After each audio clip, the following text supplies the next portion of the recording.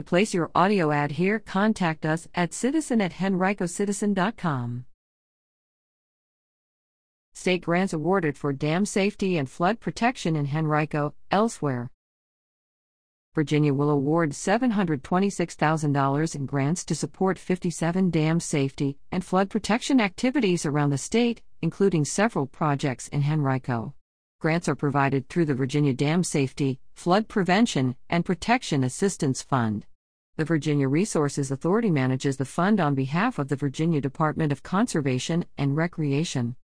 Among the local grants are several involving Echo Dam in Henrico, including $2,859 for Emergency Plan Development, EAP Emergency Action Plan or EPP Emergency Preparedness Plan, $1,022 for Professional Engineer Inspection, and $3,596 to repair, replace, and install low-level draining devices or siphon systems.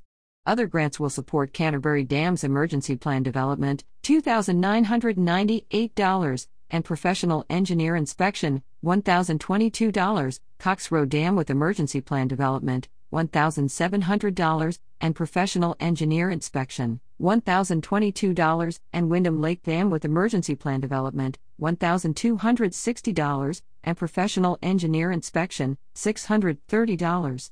For Wellesley Dam, grants will support dam break inundation zone analysis, mapping, and digitization, $10,295, Emergency Plan Development, $1,260, and Professional Engineer Inspection, $630.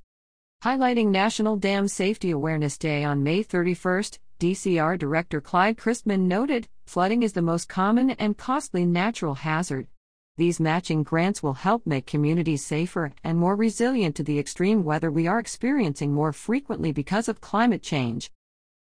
National Dam Safety Awareness Day commemorates the Great Flood of 1889 in Johnstown, Pennsylvania, caused by a catastrophic failure of South Fork Dam. More than 2,200 people died, making it the nation's worst dam-related disaster.